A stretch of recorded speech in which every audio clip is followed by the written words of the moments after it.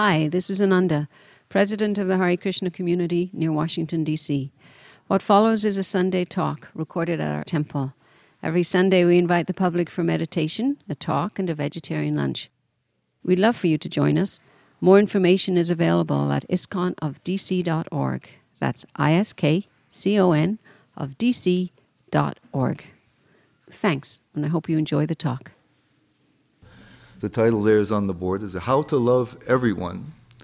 And I guess a question that would come to my mind would be, where would even someone get such an idea? Where would such a notion come from, to love everybody?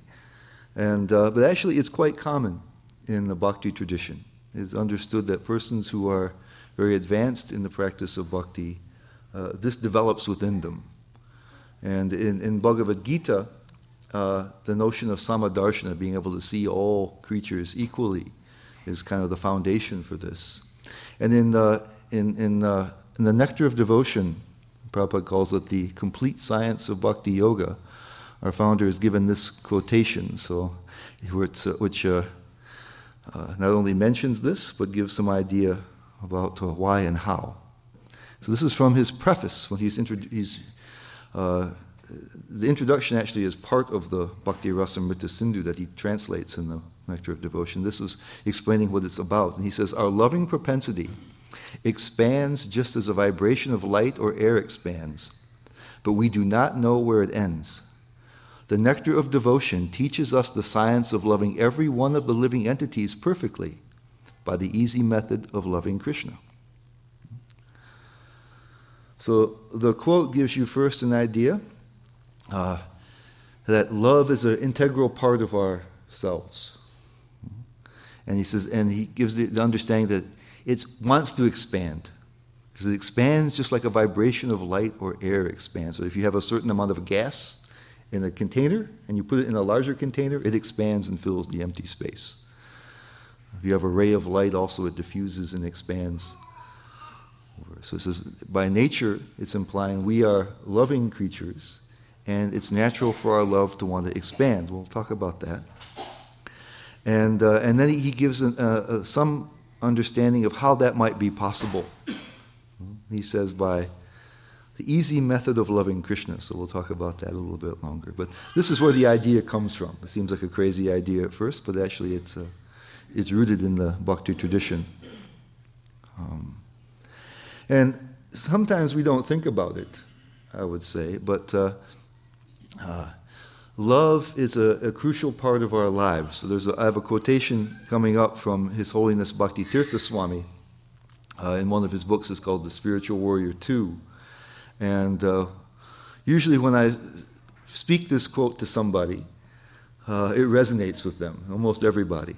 And so I think it gives us an intuition about how important love really is to us, even though it might not be on our minds all the time.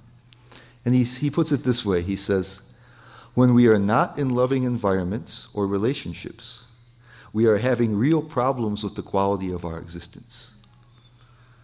And generally people, it works for them.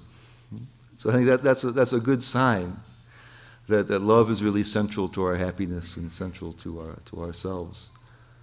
The quality of our existence, not just the happiness of our lives, but our very existence is challenged if there's not love. So that's why it's important. I think we can understand it's an important topic. And but then immediately when I said this, I had several doubts that came to my mind about this enterprise. And the first one, probably everyone will also have, is it possible? It seems like a tall order. And then parenthetically, at the risk of being negative, it seems to me that some people don't really seem to be particularly lovable. I think most of us will see it that way. Sorry for the negativity, but that's probably what most of us will think. So is it even possible to do it? And the second doubt I had is even if it were possible, would I even want to do it? Because usually our loving relationships kind of stand out against all of our other ones. They have a certain value because of their rarity, and they're special in some ways. And so I was thinking, if we loved everybody, wouldn't that kind of minimize that? It would kind of debase what love is. Would it still be special if I loved every single person? And then there's also a notion that love sometimes has another side to it, and it can be somewhat volatile. And so there's what about when it goes sour? You have formerly loving relationships, and there's a place where Srila Prabhupada comments in the Srimad Bhagavatam, where he says sometimes love affairs between two persons culminate in ghastly murder scenes. Love gone sour. So it seems that sometimes love can be a very volatile substance. And so I guess that leads into another question. How much do we want to expand it? How much does such a dangerous substance do we want to expand that and spread it around? Right? Because sometimes it happens that way. That persons that we love, if the relationships break, sometimes we have more animosity towards them than somebody else. So it's risky. Seems like it could be risky to do it. I think we can satisfy all of the different objections. And I don't think when you come out of here you're going to find yourself instantly able to do it, but I think maybe we can see our way forward, how we can begin to expand our circles of love and the reasons why it's possible. And so the first thing I think we have to do to especially to minimize this particular doubt is to understand there's a difference between love and desire. These things are not well understood in the modern world. Much of what is classified as love is really desire. The word that Krishna uses in Bhagavad Gita is kama. And it can be translated as lust, but it means just a strong desire, strong personal desire. And there's my spiritual master, he likes to tell, there's a Russian proverb that says that the fox loves the chicken all the way down to the tail feathers. Okay.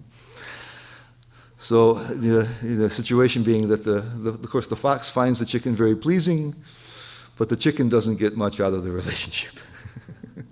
That's desire, and that's not real love. But sometimes it goes under that category. So so we're going to take a look at the difference between love and desire.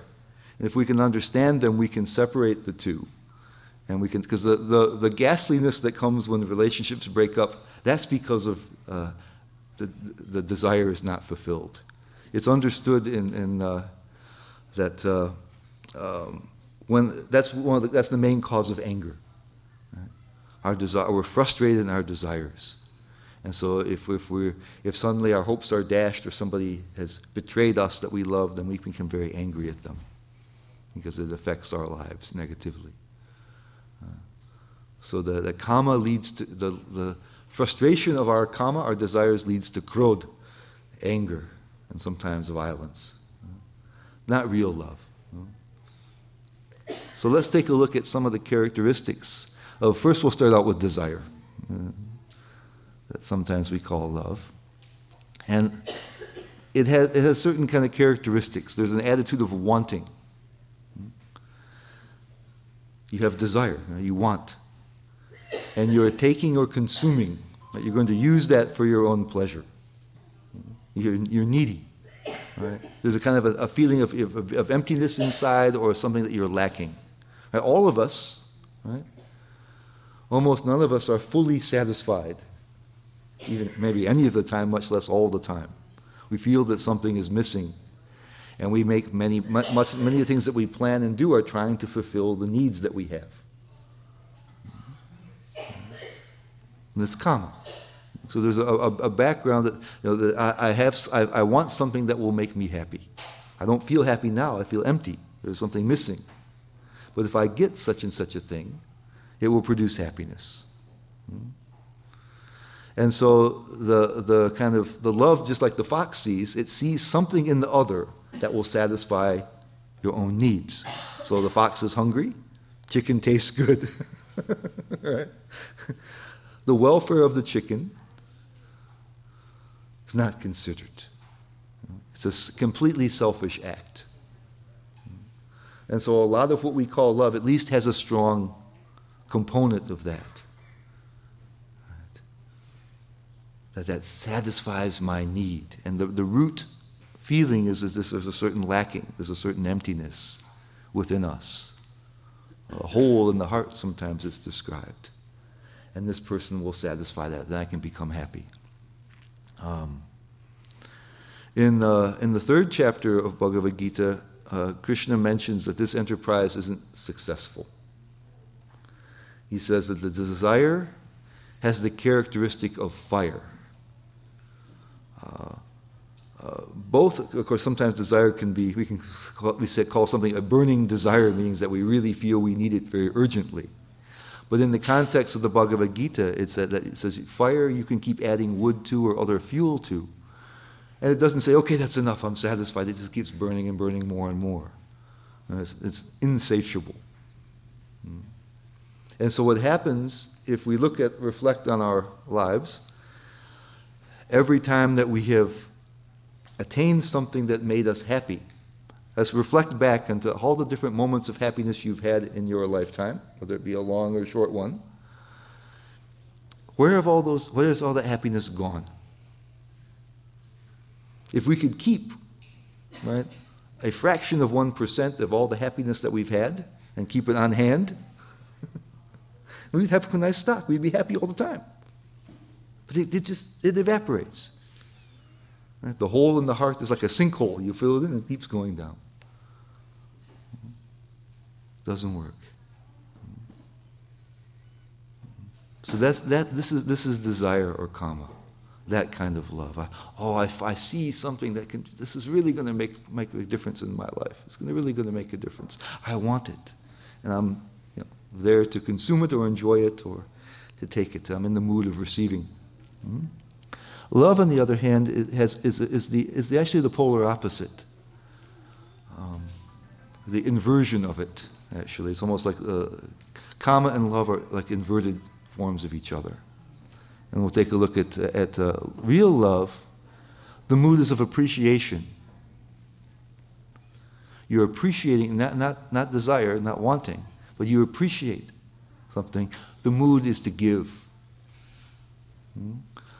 The underlying feeling is one of fullness or wholeness. And you see in the other something of objective value. But we've had this experience where we admire someone or something. And it's not that they're just going to fulfill my desires, but there's something really admirable about somebody. And naturally you want to give them. Parents have this feeling with their children many times. The children sometimes aren't always well behaved or fulfill their desires very well. Sometimes the parents have to be very patient and tolerant. But the children have value, and they will give and do so many things for them, right? Where you see value, you want to contribute, you want to give, and the feeling inside is not one of emptiness. Right? When you feel this appreciation for somebody, that you're feeling whole, not empty. It seems to fill you up. You're happy. Right? It's a whole different opposite of each other. And the more you do it, the more it builds on each other. That's how it works. So there's love and desire. They're two different things.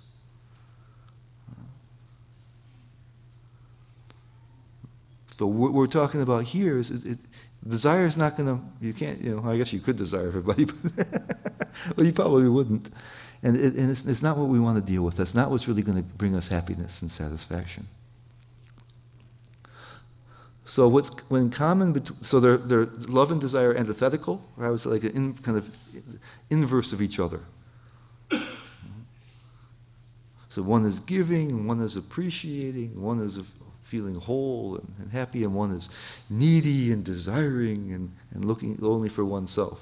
You want to give to somebody. You want to give to somebody who you think is valuable, where otherwise you want to take what's valuable for yourself. And they're self-perpetuating,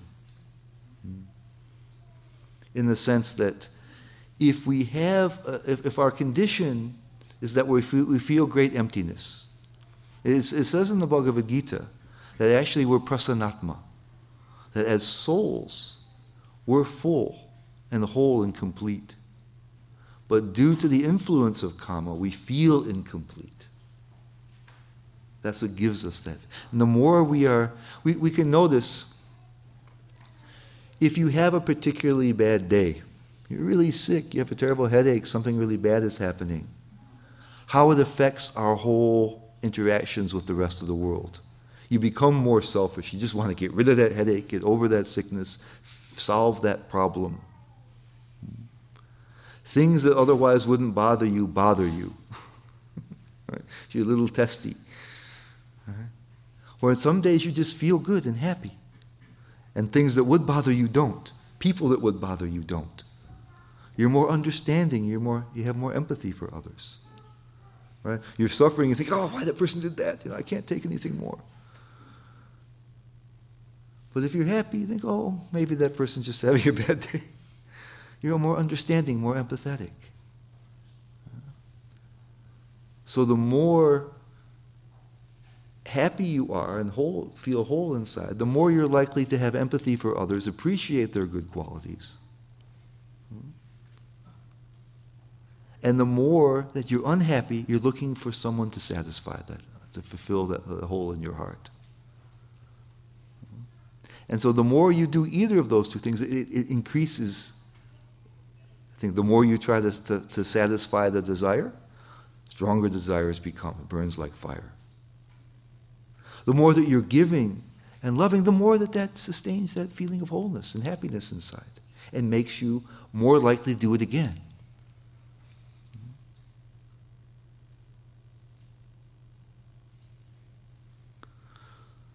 We're going to find in particular with one that when that's done, particularly with relationship to Krishna, that's a very powerful enterprise.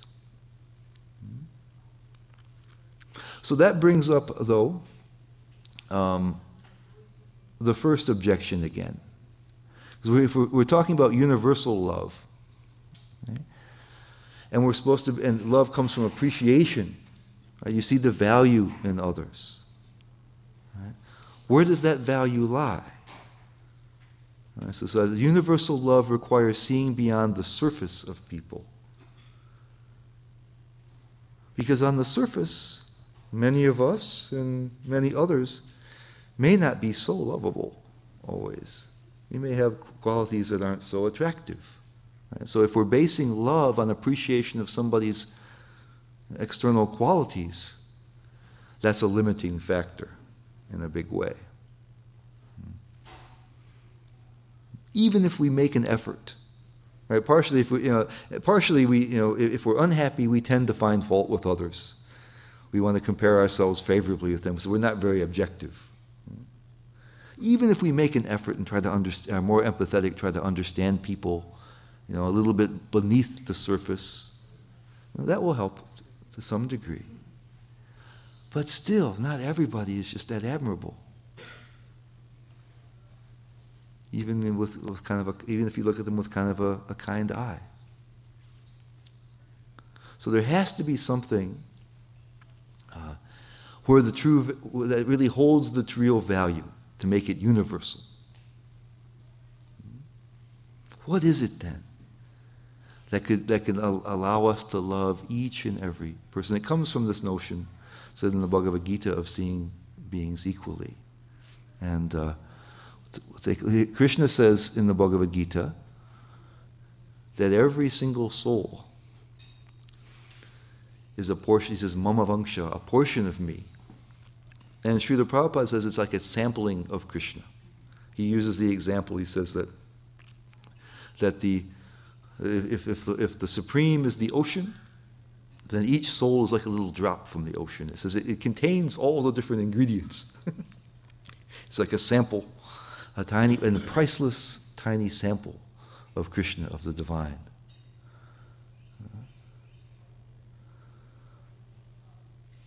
That has intrinsic value.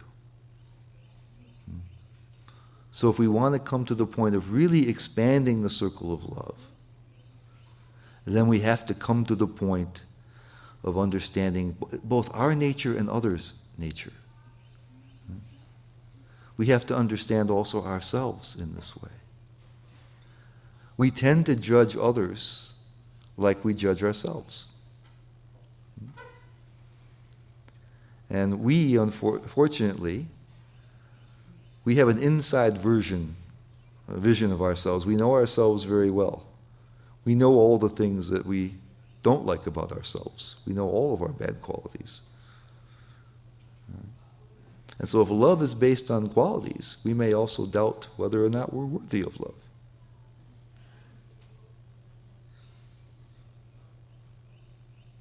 And if we doubt that, well, we'll pass that along to others. We won't find them worthy of love either.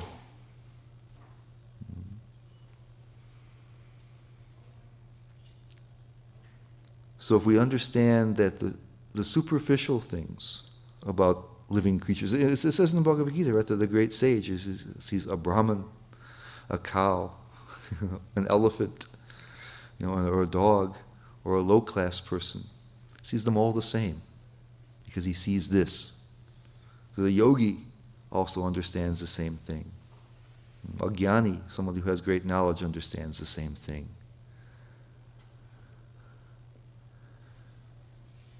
That we don't know who we are, and we don't know who other people are for the most part.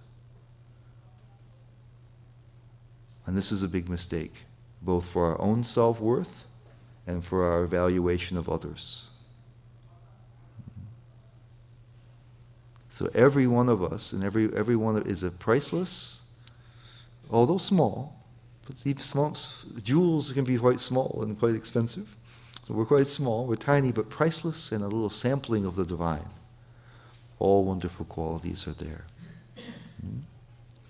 And even, well, I won't say even better, but the other part of it is that every soul is dearly loved by Krishna. He says very clearly in Bhagavad Gita, he says, everyone, he's the well-wishing friend of all living entities. So both things are there. Right? We're both lovable, and everyone else is also lovable, and also loved. Right? We want both sides. We want to be loved and we want to love. Both those things are important. So if we understand that not only do we have this intrinsic value, but we have this one cosmic experience of love, it should change our way of looking at things. Krishna is, his name means the all-attractive. There cannot be anyone more wonderful than the Supreme Lord.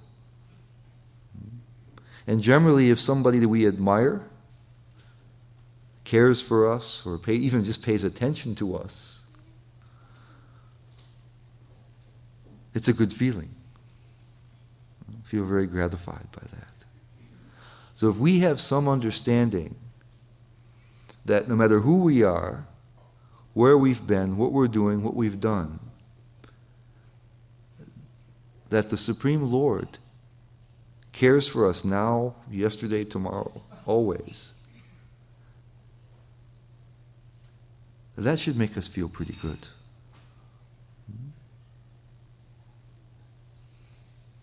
That should make us feel very satisfied.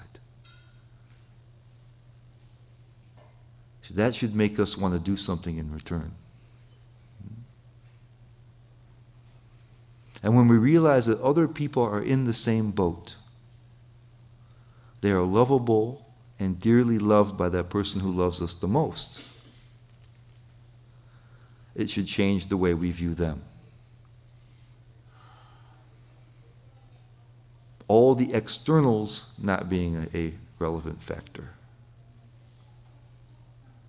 And this is why Prabhupada says by loving Krishna, and I would say also by understanding that Krishna already loves us, we have the best relationship of love, and it is able to expand because all the other creatures are lovable and loved by Krishna.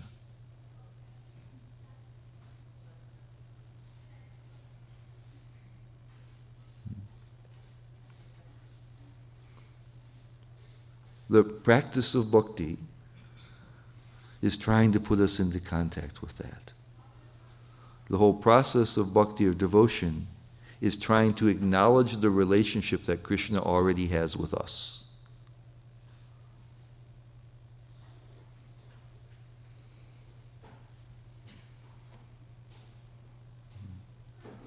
And it's not trying to get what we don't have.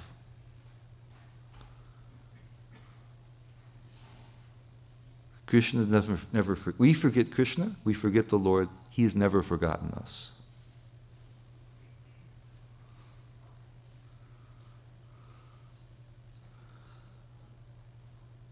And never will. So the relationship is active on his side. It's less active on ours.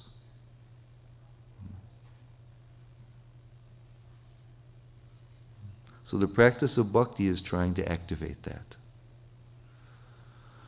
Srila Prabhupada said one of the definitions of the Maha Mantra, the Hare Krishna Maha Mantra that Prabhupada gives is we're asking Krishna to please accept us. We're indicating our interest in the relationship.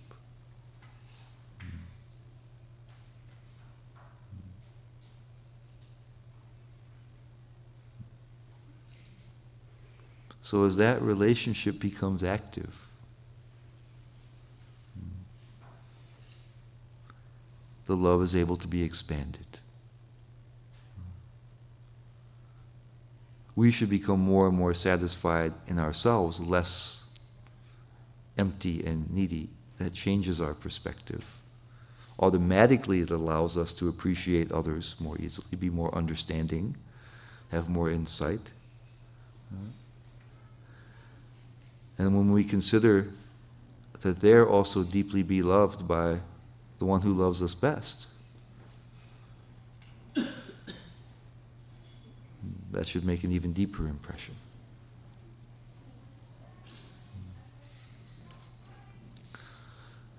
To the best of my understanding, it's a fair statement to say that love, this kind of love, real love, not desire, is the reason for existence. And I'll derive that from the revelation that Krishna gives us. We understand that Krishna is not an entity within the world like we are. We're a creature and we exist within this universe. Krishna may look like that. He's standing on the altar. It seems like he's in a location here. It looks that way. But Krishna is actually the source of space and time, the source of all existences. And he can do anything he wants with them. If he wanted to change all of reality, he could do it in an instant. See, we're in a certain situation. There's a limited amount of things we can do about it. Here's the world, here we are, deal with it. But with Krishna, he is omnipotent, omniscient. If he wanted the whole world to be different, if he wanted himself to be different, it could happen in a second. He has full freedom. How he has made the world is how he wants it. He's not making any compromises. It's unique that way. So Svarat is the word that's given in the Bhagavatam. He's completely self-sufficient. So what does he do? He could be anything else if he wanted to. But what does he do? If you even look at the altar, you see he's always with persons he loves. Krishna is with Radharani. Ram is with Lakshman, Sita and Hanuman. Gauranga is with Nityananda and with all of us. They're here with all of us. The word used is lila. He does lila. Right? It's the play, or Prabhupada translates it as pastimes. Right? Pastimes means it's not work and it's not obligatory in any way. It's simply done out of its own volition. for his own purpose. So if somebody can have any world, can be anything they want to be, they can have any world that they want to do, that they want to have, and they're choosing to act in a certain way, I think it's a fair, logical argument to say that for them that's the highest value. And since he also has the most intelligence, he can consider any possibility. So in the best of all possible worlds, the loving relationships that he has is the highest thing. Our Garuda Prabhu, who sometimes comes and speaks to us, Srila Prabhupada's disciple, he likes to say that, he says, some people say that God is love. But he says he thinks it's more apt to say that love is God, because God dedicates himself to love.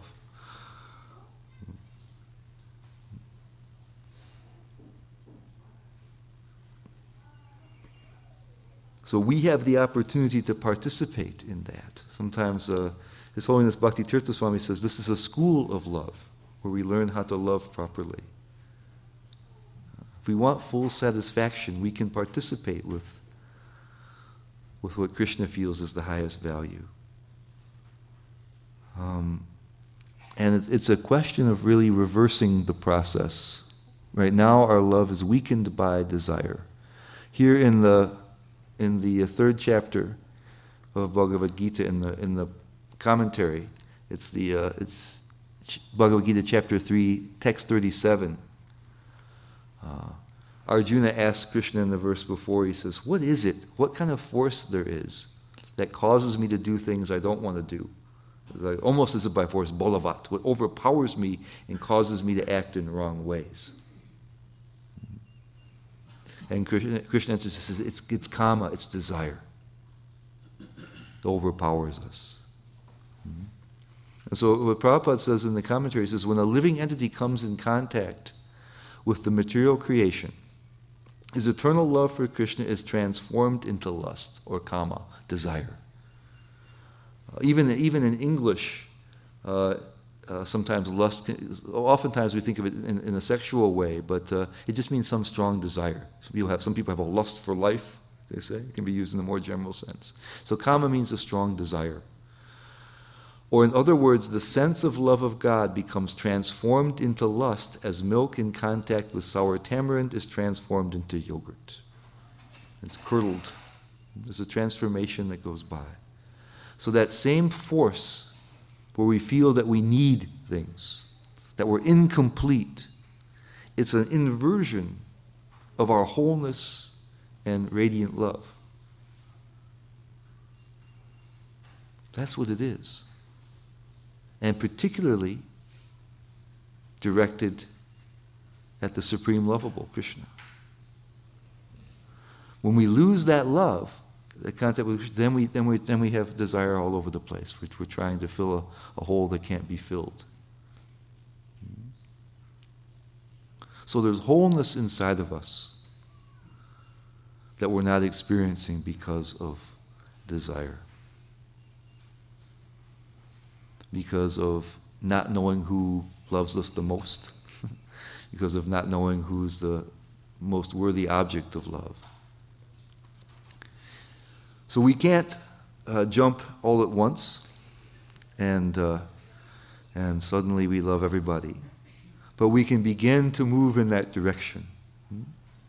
We can begin to try to deepen our relationship with the Supreme Lovable who loves us the most. We can begin to heal the holes in our hearts. And we can begin to look at others with a different view. And that process builds on itself. We can begin to expand the circle of love. And as we do that, we have a chance to come to real satisfaction. It's our real calling. It's what we're made for. It's our real position. So, thank you very much for listening and coming today. If there's any comments, questions, complaints, please we can address them now.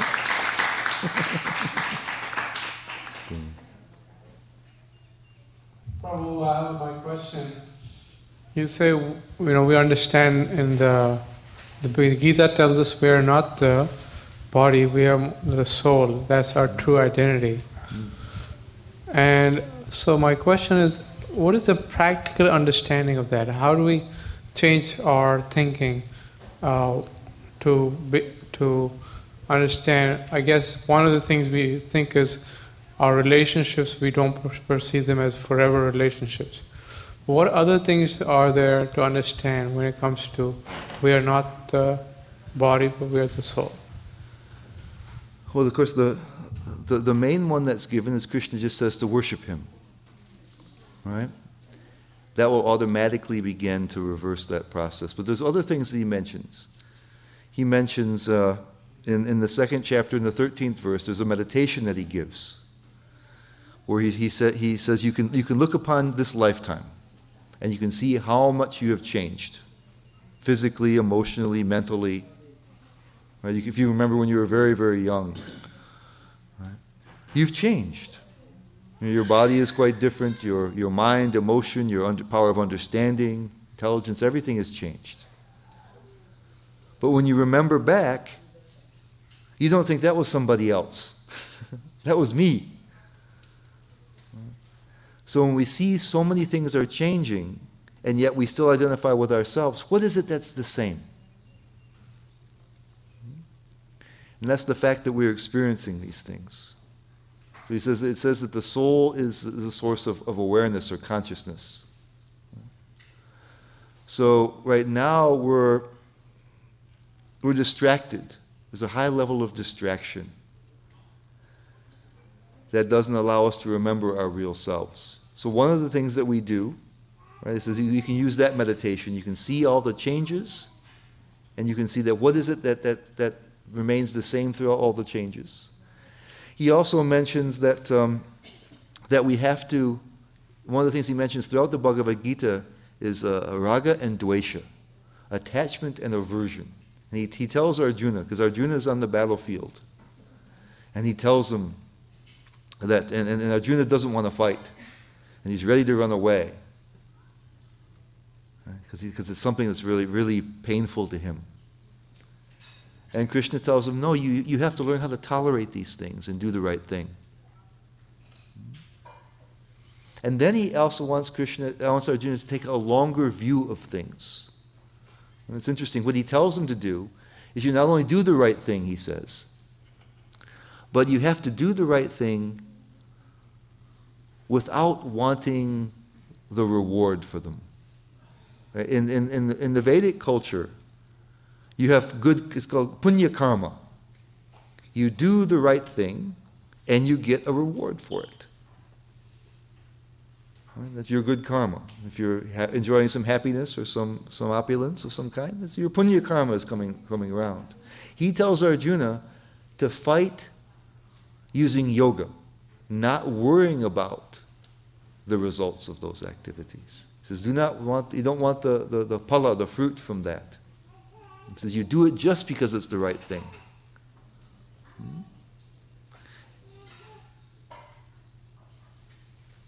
So you're taking a longer view of things. You're not just looking at okay, I'm going to suffer now in order to enjoy later. Simply do the right thing. But the ultimate thing he says is, look, he says, you remember me, you worship me, you gain connection with me. Because that's what our spirit really is. You see? The soul really is we're meant to love Krishna. Krishna loves us and we love him. That's who we are. Right now we're dormant. I would compare it to being in a virtual reality machine and we've forgotten that we're in there.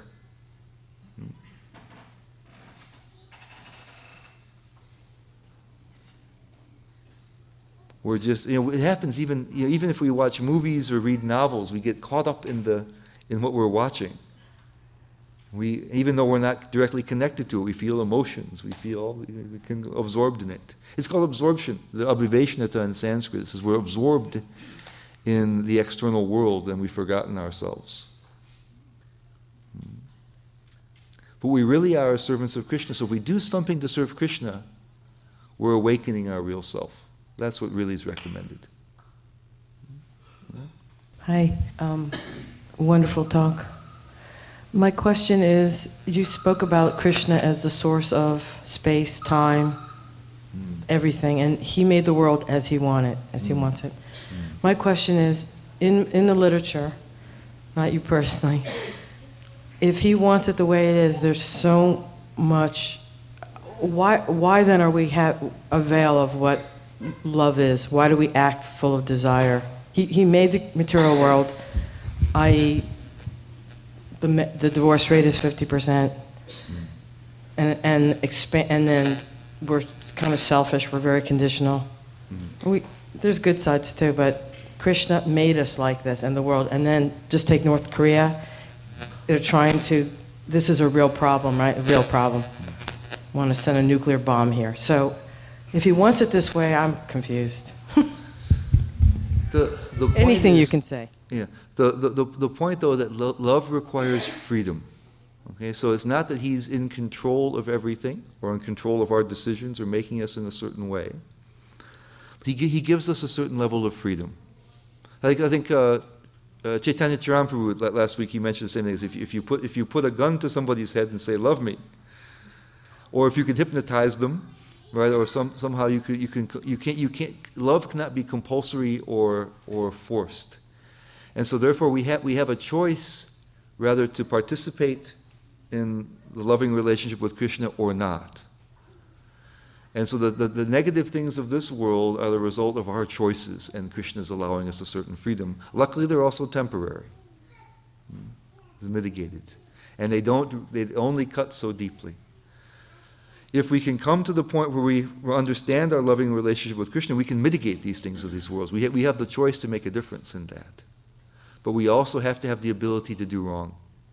We also have to have the ability to turn our back on that love. So that's our understanding of that. The example that Prabhupada gives, he says that the rain falls on the ground and it can nourish crops or it can nourish weeds, and it's not the rain's fault. I mean, in the quote, a living entity comes in contact with material creation, his internal lust for Krishna is transformed into lust. It sounds like it's pretty common that happens. It's not like, it happens now and then, it happens. There's a lot of souls, and some of them make that decision. So if there's a lot of them and some of them do, then it's as occurrent as many people you see and living beings you see. So it does happen, but that's freedom. Some of us have decided to use our freedom in the wrong way. Mm-hmm. And so what His Holiness Bhakti Tirtha Swami says, this is a school of love now. We've forgotten our relationship with Krishna, and now we have to learn to love again. That part is beautiful. I love that part. Yeah. It's a little foggy. I'll just taste it. It just says, this happens. It seems this quote pointing to it happens quite often. As many living beings, it's happened as many times as there are living creatures in the world. So it does happen. Still, Prabhupada says the proportion is still quite small. He says it's quite small because there's so many creatures in existence. But yeah, it's true. It happens. Each one of us has a perspective or kind of limitation of love. Whereas the love supposed to be a complete 100%. That's correct. God's love for us is 100%. Correct. Our love towards God is maybe close to 100%, may not be 100%. It can be. It's supposed to be. Yeah. We have that capacity. Right. Yeah. So what I gather from your enlightening lecture is that love is without any compensation. Correct. Without any return, and it's pure. And from scientific point of view, there is a saying that if you have a karma, donating something from your heart without expecting any return, that also boosts your immune response, and so on. Thank you. It's good for you in so many ways. Yeah, you understood. Actually, you understood correctly and explained it a little better than I did. So I appreciate that.